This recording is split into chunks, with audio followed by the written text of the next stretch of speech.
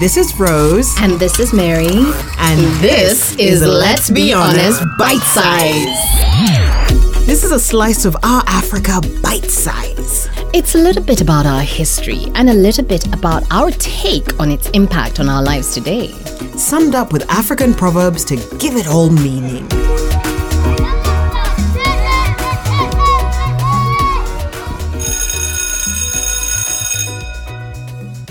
I was seated in class at this international prep school and we were doing a series on world history. So I was seated waiting to hear this world history and to hear history about my people, my continent. And zilch, nothing. Yeah. So I put up my hand and I asked the teacher, excuse me, Africa? And he mumbles something about prehistoric history is not recovering right now. And I'm like, no, we have history. Now, of course, I couldn't rebuttal. I couldn't give an example because technically at that age, I really hadn't studied African history. Yeah. How old were you again? 8 or 9, I'm not too sure. But I knew we have history. I mean, no society doesn't have history. Which society doesn't have history? Right. And this is when you realize that history is written by they who conquered. And it is so important for us to go back and revise what was written and understand who we are. Yeah. So growing up, yes, we were taught a lot about resistance in Africa, but do we know all the details? No, not really, no. Resistance to colonial rule. And we know very well that towards the end of the 1800s, Africa now is this scene for absolute horrific destruction of communities, splicing and dicing communities, putting them into different countries that were now going to be governed by European imperial powers. Right. Between 1880 and 1935, this is all taking place. But before 1880, you have Africans who don't really understand what's going to happen, save for, coastal areas where Europeans like the Portuguese or the British had been taking slaves out of Africa. Right. So we come to Kenya and we find that between 1889 and 1905, the Nandi resistance took place.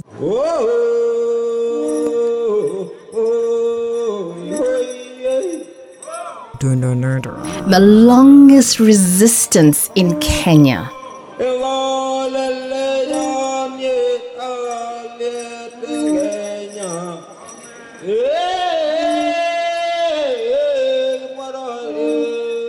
Yeah. So who are the Nandi? And what made them resist for so long? So by the late 1600s, they had already settled in the area that we find them in today. And this is the highlands west of Uasin Gishu. Gorgeous place. Absolutely beautiful. The Nandi Hills are beautiful. And so by the end of the 1800s, they had evolved into a singular polity. They were nation building. And part of the nation building process was creating a military society. Now think Roman regiments, because that's how organized they were. Think Sparta. Think that a community of Africans had a standing army. Scholars believe that at this time there were about 40,000 only, and of those 40,000, 6,000 were warriors, were soldiers. 6,000 soldiers held back the British Imperial Army. That's amazing. I mean, picture that. So what they did is their territory was divided into 6 regions. And these 6 regions now had subdivisions. And these subdivisions were known as Pororiet. And then these Pororiet are the ones that served as military regiments.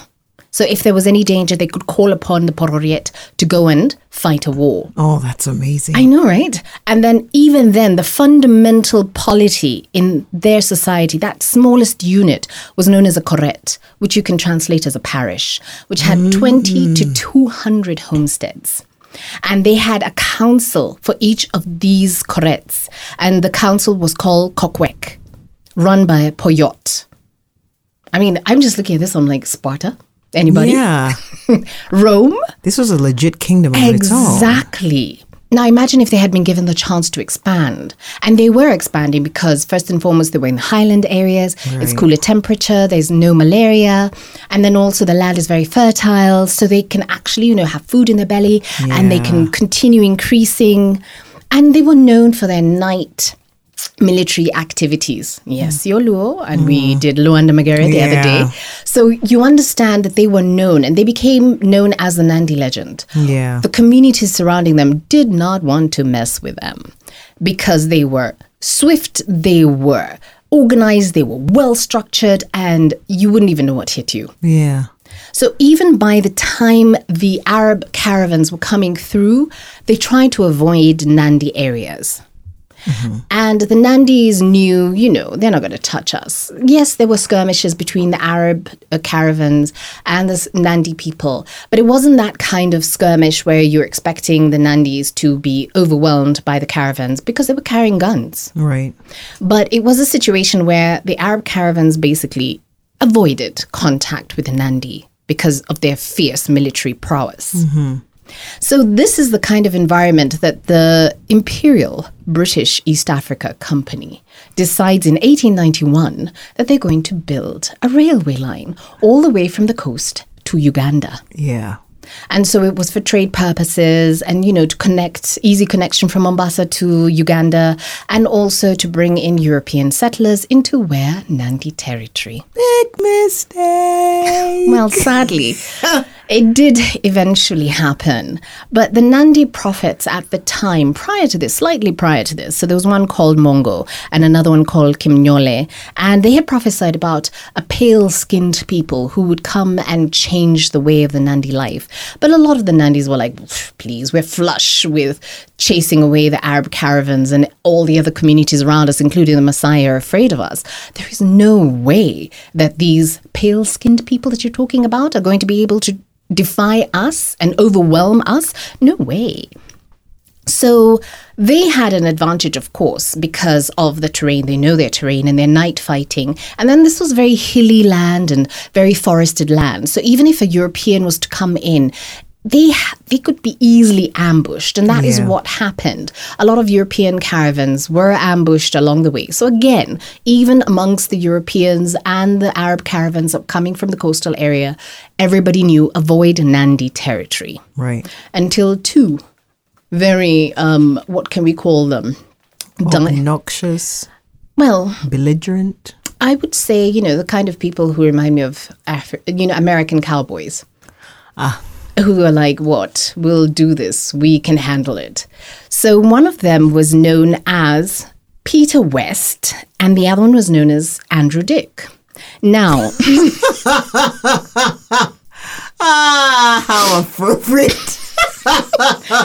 Peter West was not quite a savory individual. He was known as a gun runner, and I think that's a very polite way of saying he was a bit dodgy. Yeah. And involved in illegal activities. Right. So he paired up with Andrew Dick, who had a lot of trading stations I know I need to be mature about this, but from the coastal region until the Kisumu area. So he wanted to expand his trading posts into Nandi territory. And also because of the ivory that they could get from there and etc., even human beings, who knows? Right. So Andrew Dick decides to start an expedition into Nandi territory, and they set up camp for about 20 days, very close to Nandi territory, and they're harassing Nandi warriors at this point, because of course the warriors are curious and they keep peeping and they, approach the caravan. So a couple of warriors got apprehended by these two gentlemen, and they got whipped and drowned alive. Yeah. So, of course, this antagonized the Nandi community, and they were not amused at all.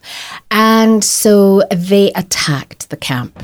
Now, the camp was set up on a high escarpment. Remember, I said the land topography was full of escarpments and valleys. So they were like on a lip You know, like Lion King, where Yes. Mufasa holds out. No, it's not Mufasa. It's the monkey who holds out. Rafiki. He holds out Simba. Yeah. So imagine that kind of an outcrop, but not that tiny, much larger, because the Right. whole camp is there. They've got about 50 people. They've got about 50 head of cattle, 25 head of goats and sheep, and they've got local communities, surrounding communities who are there as porters, as chefs, that kind of thing. They've got the caravans, and then they've got the forest on the other side. Right. So they're thinking they're well protected. If anyone comes to the forest, they'll hear them. At around 2 a.m. on the morning of July 16th, the camp was rushed by Nandi warriors.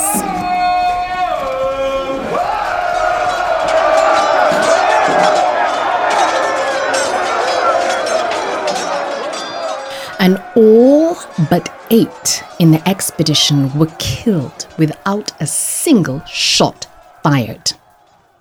West's last words, according to somebody who survived, was, "Give me my gun." Now, those who survived said that all they heard was thud, thud, thud. And this was coming from the valley, not from the forest. Local community members who were working in that camp ran into the forest because they knew what was coming. So apparently these Nandi warriors were scaling this, Escarpment. yes, this cliff. Outcrop. Wow. Yes. And the ones who were hanging over, some of them were falling. But that did Oh not my deter the God. others from climbing. Made it over the lip of that outcrop and attacked the camp.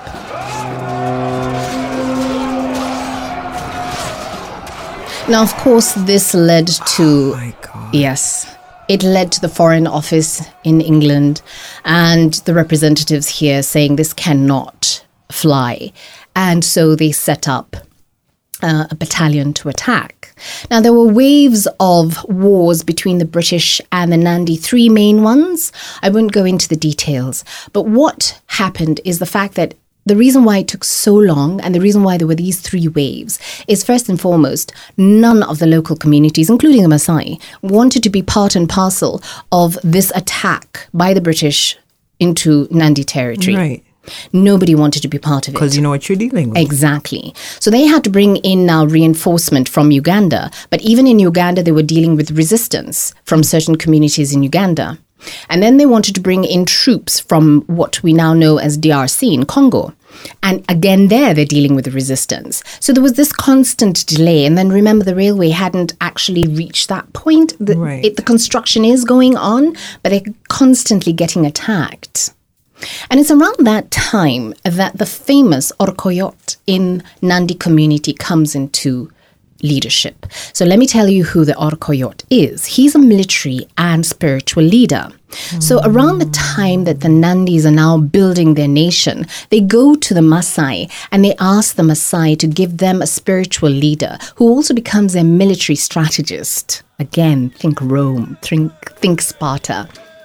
And this military strategist from the Maasai community is the one who leads them into these military expeditions and gives them that kind of structure and discipline.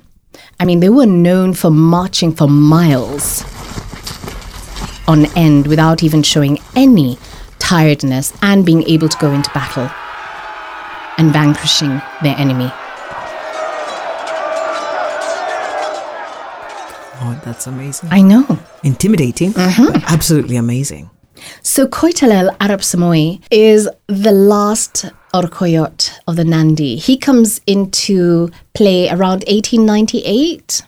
And he's a nationalist. He believes strongly in Nandi culture. Nandi, everything Nandi for him was important. And he's not for the idea that they should be infiltrated by these different communities. The Arab caravans had constantly tried to attack their fields, their farms, their women, their children, and he was having nothing of it. So when the British now were coming in, he made sure they fought back, and they fought back powerfully, holding off the Imperial British Army and the muskets, the guns, with just spears and arrows. 6,000 men. Until what I call murder most foul. In 1905, a little bit just before October, the British had a shameful plan to kill the Orkoyot. No. So the British officer in charge wrote in his diary an elaborate and appalling plan. He arranged a meeting with Koitalel at his home, and according to Nandi accounts, this captain offered his hand to Koitalel and pulled him towards him and stabbed him. And this was a signal to the British soldiers to start shooting. Oh, man. Koitalel was murdered. Now, this, of course, led to the demoralization of the Nandi community. And in the process, the Nandi community was forced from their land, forcefully evicted far away from the railway line, also to make room for European settlers who were going to take over that land and set up farms. Again, quote unquote, the White Highland story all over again. Sadly, Koitalel's head was taken to the UK. What? And his memorabilia.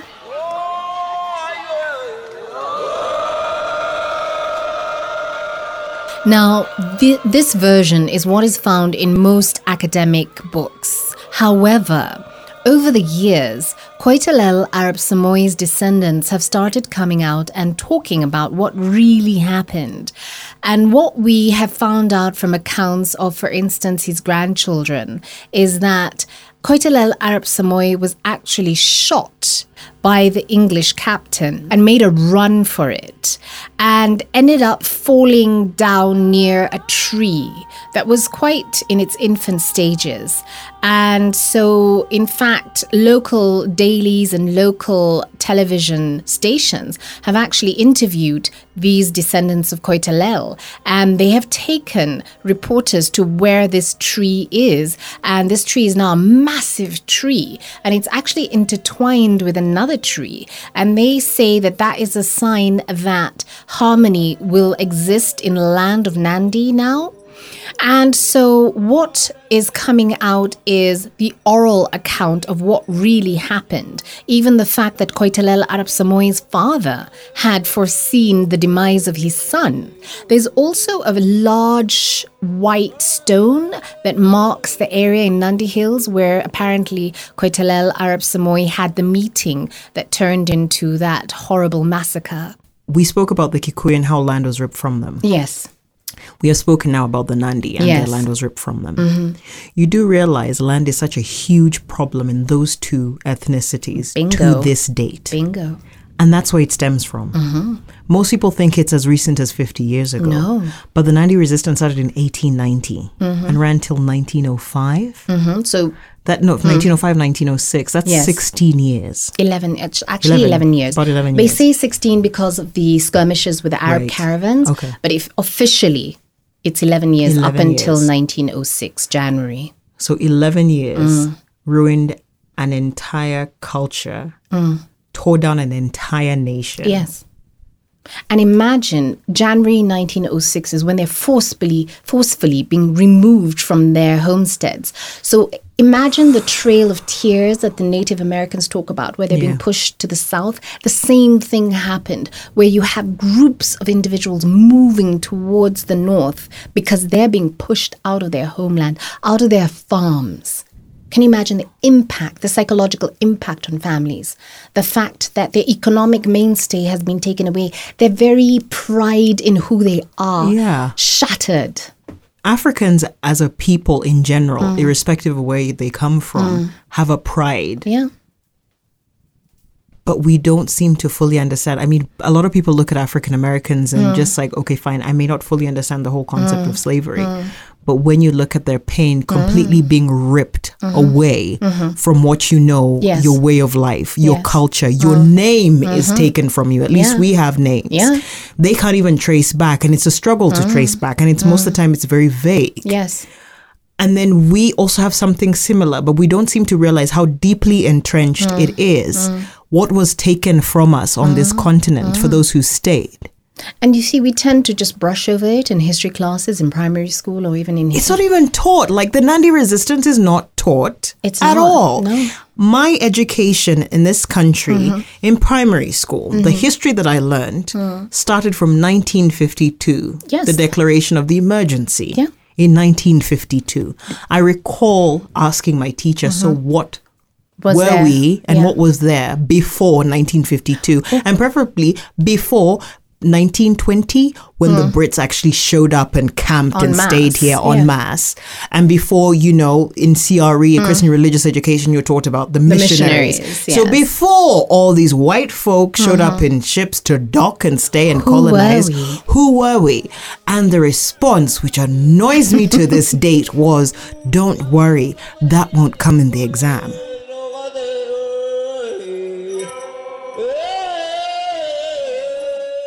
The Nandi proverb is, one can't hold or touch a piece of red meat just like that.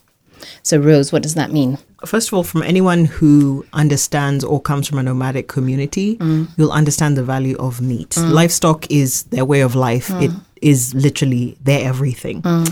So in how they handle and respect meat, it's not just something you consume.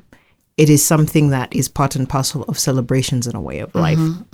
So ideally, the translation means that if you participate in doing anything or something particular, you need to share it in its reward, meaning you don't hog it to yourself. It is something to be shared. In the case of meat, since most people slaughter their own animals, they need help to skin the animal. It's an entire process and a ritual and a ceremony in itself. And if a neighbor passes by, they need to help hold the animal while the owner is skinning it. And that the neighbor who has held the animal and the meat must be given a piece of it. You do not ask for help or require assistance. Enjoy the skinning of the meat, slaughter it and eat it yourself. Your neighbor helped you. So in essence, it's all about the celebration of the community and how communal things generally are in culture. Just because you have it doesn't mean that it's only yours. You should share it. That's my interpretation of it. That's beautiful. And it brings to me the fact that most Kenyan runners who have put us on the map as great marathon runners and long distance runners. Shout out to Eliud Kipchoge. Come from the Nandi community and affiliated communities. And as Kenyans, we have stood proud and cheered them on. Yeah. And yes, I see that community coming together because we're there with our flags raised high as they run and give us those medals on the international stage. And I'm fascinated and very proud of the Nandi community and affiliated communities. Yeah. And my people, Kenyans. Shout out to Kenyans. We love you all. This episode of Let's Be Honest Bite Size was recorded at Big City Studios in Nairobi. To listen to episodes of Let's Be Honest with Rose and Mary and Let's Be Honest Bite Size, you can subscribe to Google Podcast, Apple Podcast, Radio Public, Anchor FM, or your favorite podcast platform of choice. To stay in touch with us, follow us on @Let'sBeHonestKE on Instagram or email us on ask@letsbehonest.co.ke.